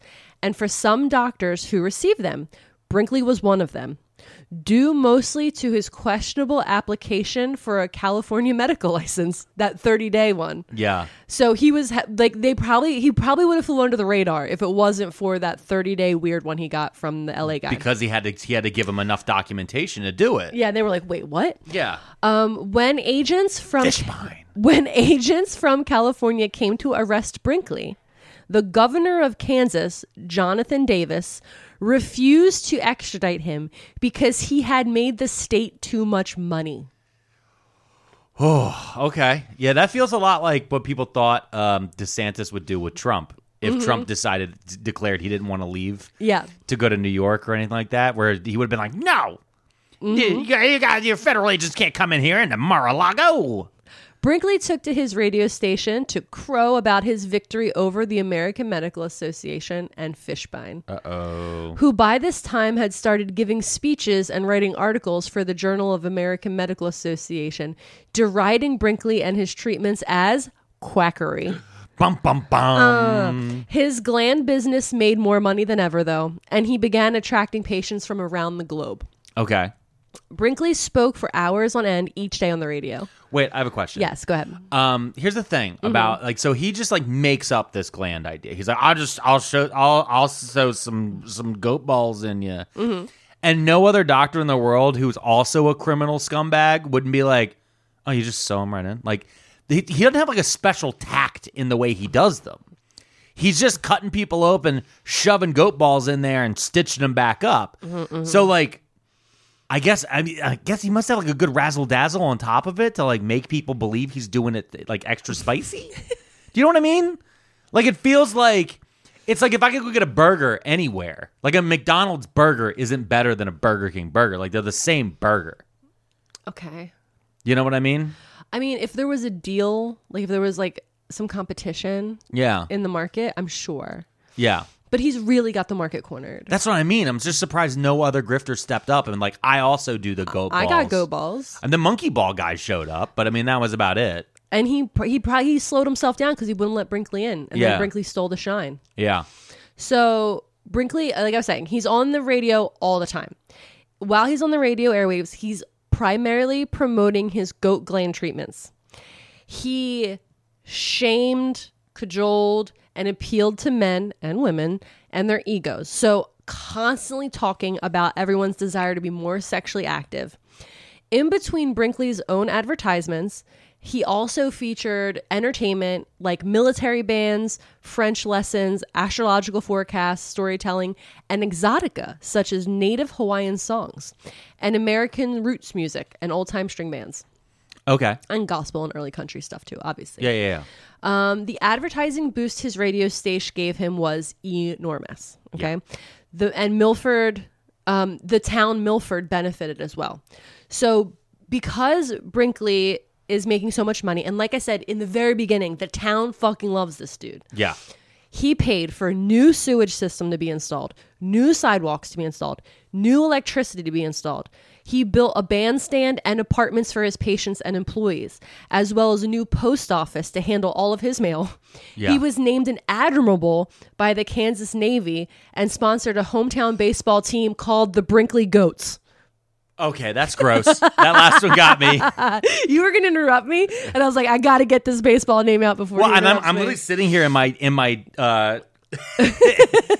I'm here in my Tennessee Dollies t-shirt. I know. Because Dolly Parton sponsors a baseball team, a Sandlot baseball team. Little League. It's a Sandlot. It's grown men. But I'm sorry. You said in there he's an admiral in the Kansas Navy. I know. Now, Kansas, famously... No water. Landlocked. No water. Not near the ocean. Yep. Pretty sure barely has a lake. I think they made it up so he could start calling himself the Admiral. Okay. Yeah, you know what I mean? Yeah. And the baseball team called the Brinkley Goats. Yeah, I get that one. I'm just going to bring it back again. I understand. I'm still calling him John Romulus because I think that's so much weirder. It reminds me of John Ralphio from Parks and Rec. He has a lot of Ralphio energy. Yeah, that's what I mean. So I just keep calling him John Romulus. Okay, so he still wants to be taken seriously as a doctor. Okay? I don't know why. He's sewing goat balls into people as they're dying. And part of that is he's like, I need credentials. Because he knows, now everybody knows that the certificates aren't real because of the big lawsuits and everything. Yeah. So in 1925, he travels to Europe searching for an honorary degree, right? He's like any piece of paper, right? Yeah. He gets rebuffed by everybody in the United Kingdom, blah, blah. He found a willing university in Pavia, Italy, which I'm probably saying that wrong. Okay. It's pronounced Pavia. Pavia, Italy. Okay. So Pavia, Italy, there's this university. They agree to give him an honorary degree, right? Now, Max Thorak heard about the degree and pressured the Italian government to rescind it, okay? Now, who's Max Thorak? That's Fishbine's former teacher. Shut up. There's like the whole network of Fishbines. Fishbine's watching you, dude. Eyes on you, dude.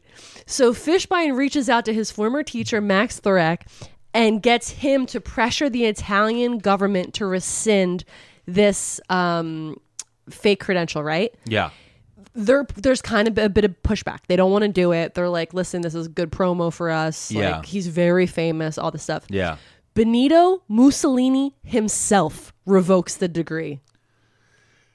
Wait, you telling me the fucking fascist dictator of Italy steps in and goes, we're not doing this. Do not give the piece of paper Rips to the it goat up. ball man. Yeah.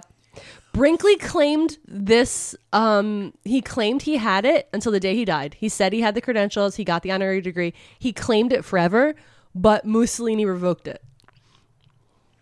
You know what's funny? Mussolini, there's a famous picture of this one office he had where it was a giant form of fascist propaganda. Yeah. And it's his face, and behind it says C, which means yes. Yeah. And that was the whole thing, is yes to Benito. And it's like the fact that Benito Mussolini is like, no. Like, that's very funny to me. He's like, I will race science, a lot of weird fucking crazy shit. Yes. You want to sew what into who? No. Fuck off. No. Get out of here. No. No. Because also famously, Benito Mussolini, voracious lover. And so he was probably like, I don't need competition. He probably actually believed it. He's probably like, no, if all these men get goat balls in them, then they'll be strong like Benito Mussolini. Yep. Nope. Yeah. No competition. Yep. So Fishbine, as we've all noticed at this point, is obsessed with getting Brinkley put out of business. I love Fishbine. I love Fishbine. He wrote all these articles for the AMA journals. The thing is, he would write all these things in the AMA journals, but the AMA journals mostly just go to doctors. Like, you and I couldn't read these journals. These are for professionals only. So he's really preaching to the choir. Yeah. Right? So he's not making a lot of headway. However, Brinkley's got this radio station That that's everyone going hears it. into people's homes every day. So Fishbine's up against a real hurdle here. Which is an issue we have today with modern American media and stuff like that. You can get any lie for free. Yep. Go to clownpenis.eagle, and there's something that will confirm your bias. Yep. But if you want to get the actual information about what's happening for any story, you have to subscribe. You have to pay for something. There's always a fucking paywall in the way. If you want to read an actual research article by a journalist that went to college for it, you got to pay that $2 subscription to that newspaper. Which is terrible. Instead, we should have rich people pay it for us. Yeah. Anyway, so Brinkley... with their blood. Whoa. Okay, so Brinkley began claiming that his goat glands could also help male prostate problems. And expanded his business again.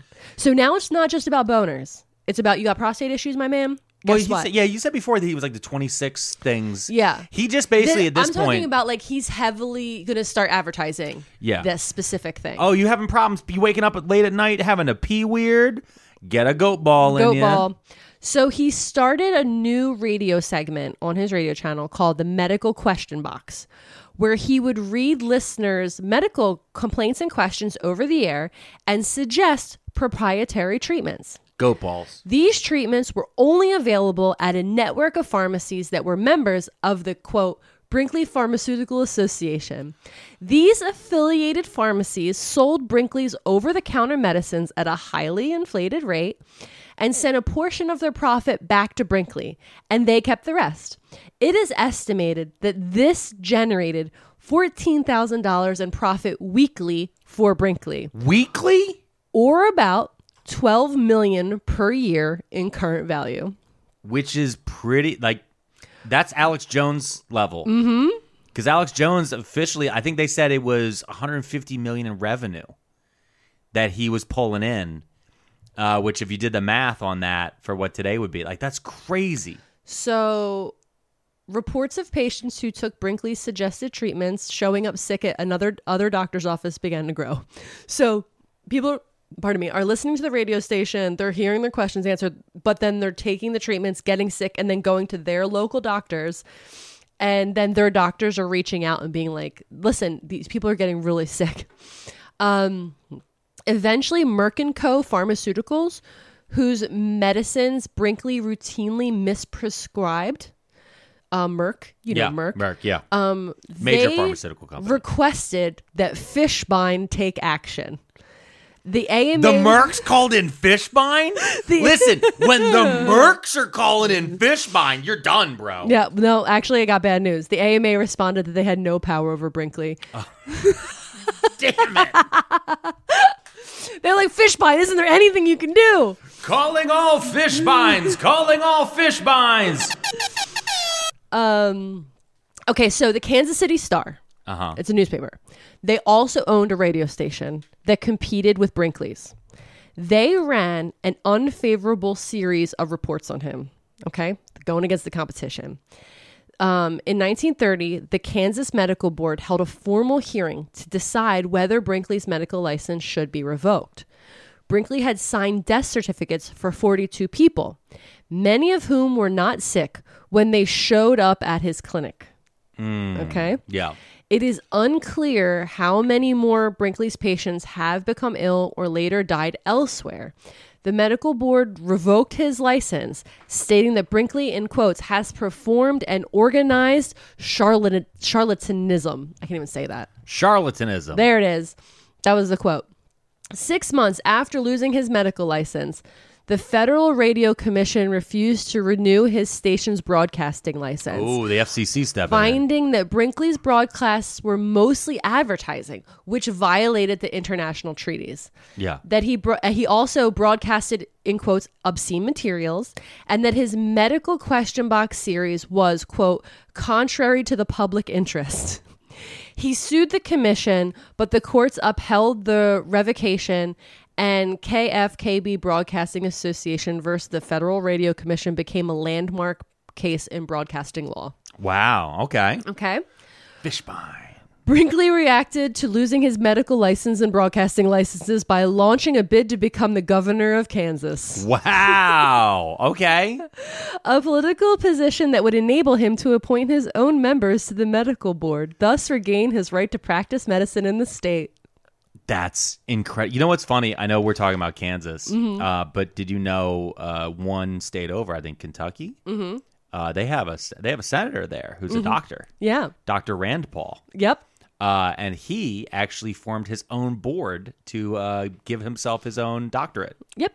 To pass his own doctorate exam. I wonder how that happened. Wonder where he got the idea. Oh, I wonder where he got the idea. He kicked off his candidacy just 3 days after he's lost his medical license, using his radio station to help his campaign. At his side was KFKB's biggest country music star, Roy Faulkner, who took to the stage with a guitar and hat in hand. A populist, Brinkley campaigned on a vague program of public works, a state lake in every county, free textbooks for public school children, and increased educational opportunities for blacks. That's the way he wrote it, not me. Yep. Lower taxes and old age pensions. He appealed to the immigrant vote by putting German and Swedish-speaking people on the air of KFKB. Brinkley enlisted a pilot with his own plane. Brinkley dubbed it the Romancer, to deliver him in grand style at his campaign rallies. In short, Brinkley was a master of the publicity stunt. Yep. Mm-hmm. When a prominent newspaper reporter ran an article critical of his qualifications to run a state, Brinkley mailed him a goat. Like a whole goat? Mm-hmm. A live one. A live goat? Yep. He mailed it to him. In a 1930 gubernatorial campaign advertisement published by the Belleville Telescope, his campaign ad basically was touting his military service during World War I and decrying the loss of his medical license. It instructed voters explicitly on how to vote for the write-in candidate. Okay. His campaign was conducted in independent write-in campaign, because he waited to declare his candidacy until September after all the ballots had already been printed. Yeah. 3 days before the election, the Kansas Attorney General, the one who had prosecuted Brinkley before the medical board, announced that the rules surrounding write-in candidates had changed and that the doctor's name could only be written in one specific way for the vote to count, as J.R. Brinkley. As a write-in candidate, he received more than 180,000 votes, 29% of the total vote. He lost to Harry Woodring, who would go on to serve in the cabinet of President Roosevelt, FDR. An article published at the Times in the Des Moines Register estimated that between 30,000 and 50,000 ballots were disqualified because people wrote his name wrong. Okay. Woodring later admitted that if those votes had counted, Brinkley would have won. Jesus.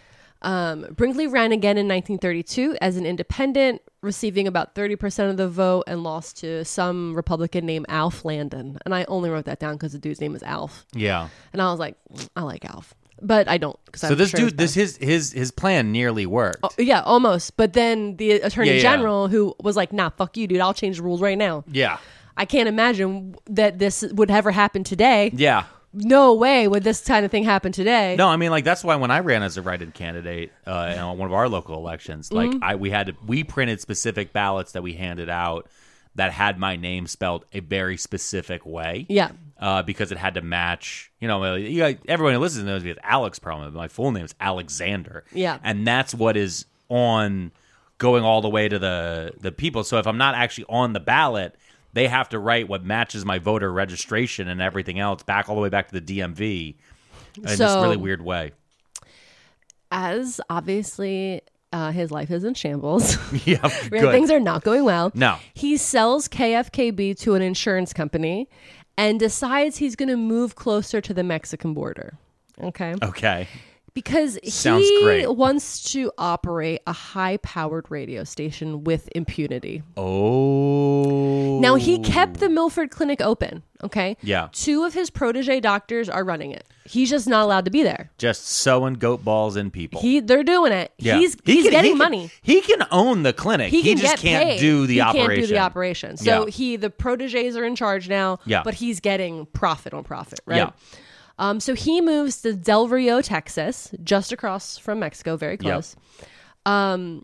The next quote said, "Later in this decade, Brinkley becomes a Nazi sympathizer." Okay. That quote. Yep. There it is. He moves to Del Rio, Texas, and becomes a Nazi sympathizer. Okay. Do you think the move to Del Rio did it? Or do you think he just hated Fishbein that much? I think I think it might be the fact that Fishbein. And he's like, wait, there's some other fellas? They hate Fishbein too? What are their reasons? You know what? Doesn't matter. I'm their best friends. I sympathize with them completely. Oh, you guys are getting attacked by guys named Fishbein too? Yeah. Okay. So what do you mean you guys like Benito Mussolini? Fuck that guy. Fuck that guy too. I don't like Benito Mussolini. I'm going to sit down here in Mexico with all my fellow Nazi sympathizer friends. What the fuck? So the Mexican government really hates America. I don't know if you know that. Yeah. And they're upset because America passed all these rules about how radio frequencies are used. And when they were distributing certain radio frequencies, they didn't give Mexico any. They just kept them all or sent them to Canada. Yeah. So Mexico was like, bet.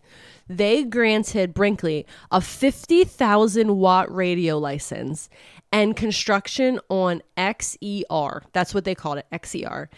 And he started his new border blaster across the bridge from Del Rio. So he was living in Del Rio, but he built his new radio station in Mexico right across the border. And they called it XER. And Mexico, the country, was helping fund it because they fucking hated America so much for not giving them radio frequencies. Yeah. And this is AM radio too, which actually has a larger area. So as construction got underway, Fishbein and the U.S. State Department desperately searched for a way to shut Brinkley down. Okay? Fishbein's like, oh no. He's in Mexico. What are we going to do? Under heavy pressure from the State Department, the Mexican government halted construction on XER. But it was only temporary. It was just for show. Within weeks, construction resumed, and soon 300-foot towers were built, and he made the first broadcast in October of 1931. Brinkley called it the Sunshine Station Between the Nations. Okay? Brinkley used his new border blaster to resume his campaign for governor by using the telephone to call his broadcast to the transmitter. This approach did not work, and he lost yet another political campaign. He would lose again. He ran again, and he lost again. Though Brinkley's American radio license had been revoked, XER's signal was so strong that it could still be heard in Kansas. Okay? And everywhere between there and Kansas. Yes. Yeah. Which, just real quick, I just want to just hit Mexican radio. I'm on a Mexican, radio. All right, that's enough. Okay. I don't want to get the thing down. In 1932, the Mexican government allowed Brinkley to increase his wattage to 150,000 watts. Okay. Several months later, Brinkley was allowed to again increase it to 1 million watts, making XER far and away the most powerful radio station on the planet. On a clear night, it could be heard in Canada. According to accounts at the time, the signal was so strong that it turned on car headlights, made bed springs hum, and caused broadcasts to bleed into telephone conversations. Locals living in Del Rio said that they never needed to turn the radio on because they could hear the station through their appliances and metal fences. Jesus. And this is also that time when you hear like people going crazy, but I can hear the radio in my teeth, literally, because they had metal fillings. They could actually hear it. They could hear him and talking. it's this man screaming, "Put goat balls in you!" And also, I want to be the governor of Kansas. Make me governor of Kansas. Put goat testicles in you. And have you heard about this guy Fishbein? Well, my buddy Adolf has a plan. Oh no! Brinkley continued his old radio format of medical advice, keyed to advertising products. Imagine being on a metal bed spring mattress and a man's voice starts coming through your bed. screaming, you know what'll fix your weird dick? Male listeners were offered an array of expensive concoctions, which included mercury injections and pills. Oh, no. That's somehow worse. That is straight up poison. This man is like, take poison in your body. He called the mercury injections something else. There's a different name for it, but when I looked up the chemical, it was just mercury. Yeah, he was just selling mercury. Well, that's mercury. Mercury for a long time has been used by quack doctors to tell people that they would expand their life. Yeah. It would make them immortal. In fact, the first emperor of China famously went crazy because he was taking mercury pills. Yeah. Because he thought it would make him live forever, which made him so insane he tried to fight a river. Who would ever want to live forever? Okay, so mercury injections and the pills, all designed to help, make their boners work. Yeah, this is all dick pills. This is what's crazy about it. Okay, so at the clinic, in the hotel where he lived, so he opened a small clinic in a hotel that he was living in. He performed prostate operations. He began selling airtime to other advertisers at $1,700 an hour. Oh, wow. Which is almost $30,000 now. Yeah. Giving rise to new hucksters, shilling products such as crazy water crystals, genuine simulated diamonds, life insurance, an array of religious paraphernalia, autographed pictures of Jesus Christ. I like that in all of that. Autographed pictures of Jesus Christ. No, I like that with crazy boner pills, mercury injections, water crystals, fake diamonds, an autograph from Jesus, things that are not fucking real, life insurance. Yeah, because it's still bullshit. They're like, it's bullshit, dude. Not real. Brinkley continues having the radio line up with up and coming country stars, and he actually launches famous country stars of the time. There's Patsy Montana, Red Foley, Jimmy Rogers, the Carter family. Del Rio in Texas becomes known as Hillbilly Hollywood because of him. Okay. Okay, so then the FRC, that's our Federal Radio our Commission. radio waves in America. Yeah. They banned what they call, in quotes, spooks. And so over the airway, you could not have mind readers, fortune tellers, or mystics. That's what their definition of, in quotes, spooks is. Okay. They were not allowed to be broadcast on U.S. radio. So what happened was all of those mind readers and fortune tellers moved to the U.S.-Mexico border to follow Brinkley's format and started buying their own little radio stations so that they could broadcast from Mexico. Oh, my God. So people did start to do the same thing. Yeah. Brinkley is still going back and forth to Milford from Del Rio, and he's often broadcasting over the telephone. So he's calling from America to his radio station, and it's going live. Okay. In 1932, Congress passed a law outlawing this practice, known as the Brinkley Act. Fucking Congress got together and we're like, we have to stop this guy. At least... Who does Fishbein know in Congress? That's what I want to know. Fucking everyone. Yo. Jesus. Unfazed, Brinkley began to use some of the first, in air quotes, electrical transcriptions, what today would be called pre-recordings, to circumvent the law. So he would just pre-record. Yeah. Around this time, Brinkley decided to sever the rest of his ties in Kansas, closing down his hospital and opening a new one in Del Rio, which took up 3 floors of the Roswell Hotel where he lived with his wife. So they were living in a hotel. Oh, I forgot all about Minnie. Yeah, Minnie's still here. Minnie's been here the whole time. Minnie's been living. You know what's crazy? That first wife. Yeah. Bet she feels like a real jerk right now, huh? No. I bet she's like, he's doing what with goats? She's just happy with her 3 daughters named but think of Erna. think of how many gloves and hats she could have. So many. Also, they were living in the Roswell Hotel, and they opened the clinic in the hotel. But the whole time they're building this big mansion. There's a big mansion. Yeah. But they're living in a hotel. Yeah. And I looked it up because I want to see who lives there now. It's considered a historic site, which is so funny. It's a historic site. And some really rich people live there. It's worth millions of dollars. It's so big. Really? Mm-hmm. Oh, wow. In 1934, Mexico. The house that Goat Balls built. Mexico revokes Brinkley's broadcasting license. Shut the fuck up. Where's it going to go now? The result of a pressure from the United States. Soldiers from the Mexican army arrive at the station's doorstep to shut him down. Okay. Yo. Fishbein knows everyone. Fishbein does know everyone. Yeah. Though Brinkley continues to perform the occasional goat gland transplant, in Texas, his practice shifts mostly to performing slightly modified vasectomies and prostate rejuvenations, for which he charged about $1,000 per operation. Okay, again, $2,100 today. Yeah. And prescribed his own proprietary medicine for aftercare. His business, fueled by radio advertisements and speeches, continued to thrive, and he opened another clinic in San Juan, Texas, specializing in, guess what? The colon. Oh, he's Enemas, moved on. baby. Enemas. We're in it. Enemas round 2. By 1936, Brinkley has amassed enough wealth to build a mansion for himself and his wife on 16 acres of land. Okay.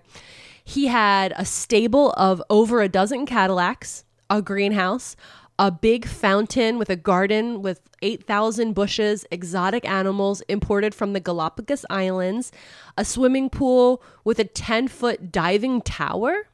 Okay. He was living high in Del Rio until 1938. A rival doctor began cutting into Brinkley's business by offering similar procedures much more cheaply. Of course. We called it. Of course. Of course. Because it's all bullshit anyway. So why, listen, this guy's doing what? All right, I'll knock $100 off it. Yeah, I'll do it for $100 less. Oh, he's how much is he charging? $1,000 to put a goat ball in you? I'll do it for $500. $500. Half. I would have $950. Half. I'd do $950. See? I would just I'm going to get more customers than you because I'm going to go even cheaper. No, I'm saying though, because you're assuming there's now 3 of us in business. I'm just saying if it's one-on-one, I'm going to, whatever the highest price is, I'm going to cut it down. I'm going to be in a van down by the river. I'm ruining your time. Cutting everybody's ankles out from them. Yeah, yeah. So, Del Rio gets pissed because there's competition in the goat ball market. Okay? Yeah. He goes to the city of Del Rio and he's like, you know how much I've done for you, right? Yeah. Like, I'm bringing all this economy, all these jobs, blah, blah. You need to put this guy out of business. So John Romulus is like, that guy's a quack. Yeah, exactly. And Del Rio, the city, refuses to put the competitor out of business. Yeah, because they're like, dude, what the fuck are you talking about? What do we care? We're the goat ball capital of the world now. Brinkley closed up shop and reopened in downtown Little Rock, Arkansas. Okay, so this is the crazy part. The competition, that guy from Del Rio, he moved to Eureka Springs and opened up another clinic. So he followed him to Arkansas to open up another clinic. Gotcha. So incredible. Okay. Do you think that guy's actually just Fishbein? In 1938, Brinkley's old nemesis, Morris Fishbein, he's back, baby. Okay. Enters the picture again with a vengeance. I love Fishbein. I got to put on echo for this one. I'm obsessed with Fishbein. He's the greatest man to ever live. Publishing a 2-part series called Modern Medical Charlatans that included a thorough repudiation of Brinkley's checkered career, as well as exposing his questionable medical credentials. Okay, so he writes this book, Modern Medical Charlatans. Okay. He calls out a lot of people in the book, but there's a heavy focus on Brinkley, right? So then, after this gets published, Brinkley sues Fishbein for libel, okay? And $250,000 in damages, which is like $5 million current. The trial began on March 22nd, 1939, before Texas Judge J.R. McMillan. A few days later, the jury found for Fishbein, stating that Brinkley, in quotes, should be considered a charlatan and a quack in the ordinary, well-understood meaning of those words. Damn yeah. Fishbein wins. The jury verdict unleashed a barrage of lawsuits against Brinkley, by some estimates well over $3 million in total. Also around this time, the Internal Revenue Service shows up. Ooh, who doesn't Fishbein know? And they begin investigating him for what? Tax fraud. Fuck yeah, you knew he was. Oh, you think he was paying taxes? You think he moved to Mexico and he was working in Mexico and paying taxes? Yeah, and dude, the Congress had to pass a law telling this man to fuck off twice. FDR had to get involved. Okay, so the IRS starts, investigating for tax fraud, and he declares bankruptcy in 1941. The same year that World War II starts. He's like, The same year, implementation of the North American Regional Broadcasting Agreement provided an avenue for the United States to get Mexico to shut down XE, the radio station. So now he has nothing. Soon after his bankruptcy, the heroes. Who doesn't Fishbein know? I know who he does know. The U.S. Post Office gets involved. Oh, here we go. I miss these guys. The postal inspectors are here, baby. I miss the old days. I miss the old days of post cops just walloping these motherfuckers. Because this is what happens when you let these rich capitalists with FedEx and UPS mail people shit. They can mail them whatever. Mm-hmm. Back in the day, you used to only be able to go through the USPS. And they got angry, aggressive Postal Service police officers. And those men do not sleep. Their marriages are all faulty. They drink heavily and they pistol whip people. So I don't think we're a pro-cop podcast. We're not. We're not. ACAB. All right. Yes, ACAB. But the postal you gotta fuck up real bad to have postal cops at you because they know your address. Yo, what? Okay, so the post office starts investigating for mail fraud. Okay, because again, he's mailing all these supposed medical things through the mail. At this time, once the U.S. postal inspectors start looking into him, investigating him, he's actually getting sick. He has 3 heart attacks concurrently. Okay. And then has to have one of his legs amputated due to poor circulation. Oh. Should get a goat heart. On May 26th of 1942, Brinkley dies. Oh, good. Penniless. Hey. Of heart failure in San Antonio. I love that. The mail fraud case never went to trial because he died. And he was buried in Forest Hill Cemetery in Memphis, Tennessee. Famously where Elvis is buried. Oh, okay. In early 2017, okay, so when obviously Minnie still loves him, and she had gone all out for his grave, and there was this big bronzed wing angel above, a huge bronze angel on his what's it called? The thing. His gravesite. The stone. Yeah. So he has a big angel up there, right? In 2017, it was cut off and stolen. Now, really? There was a big thing in 2017. There was a bunch of robberies in Memphis cemeteries. But yeah, somebody clipped it and stole it and probably sold it for, copper piping. Oh, I can see it here. Yeah, that's fucking crazy. It was like a pillar. Yeah, it was huge. Oh my God, the thing's massive. And the last note I have is that, his mansion is still there in Del Rio. It's a Texas historic landmark. It's called the Brinkley Mansion. Let me just tell you something. Go ahead, there's just a foot left. Yeah. I love the idea that some meth head stole the goat ball doctor's fucking angel and probably melted it down. And then sold it for more meth. Yeah. I love that. As one does. Yeah. So that's everything. That's it. That is my story about John R. Brinkley.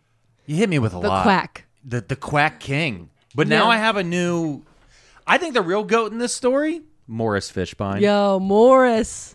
That's the thing. I am so I don't know if I can go down this hole anymore, but I might have to get Morris's book and read. It's Fireworks. I might have to read his whole book on the quackery because who else did he talk about that I don't know? Yeah. I need to know who the other quacks were. Yeah, this is honestly very impressive. Yeah.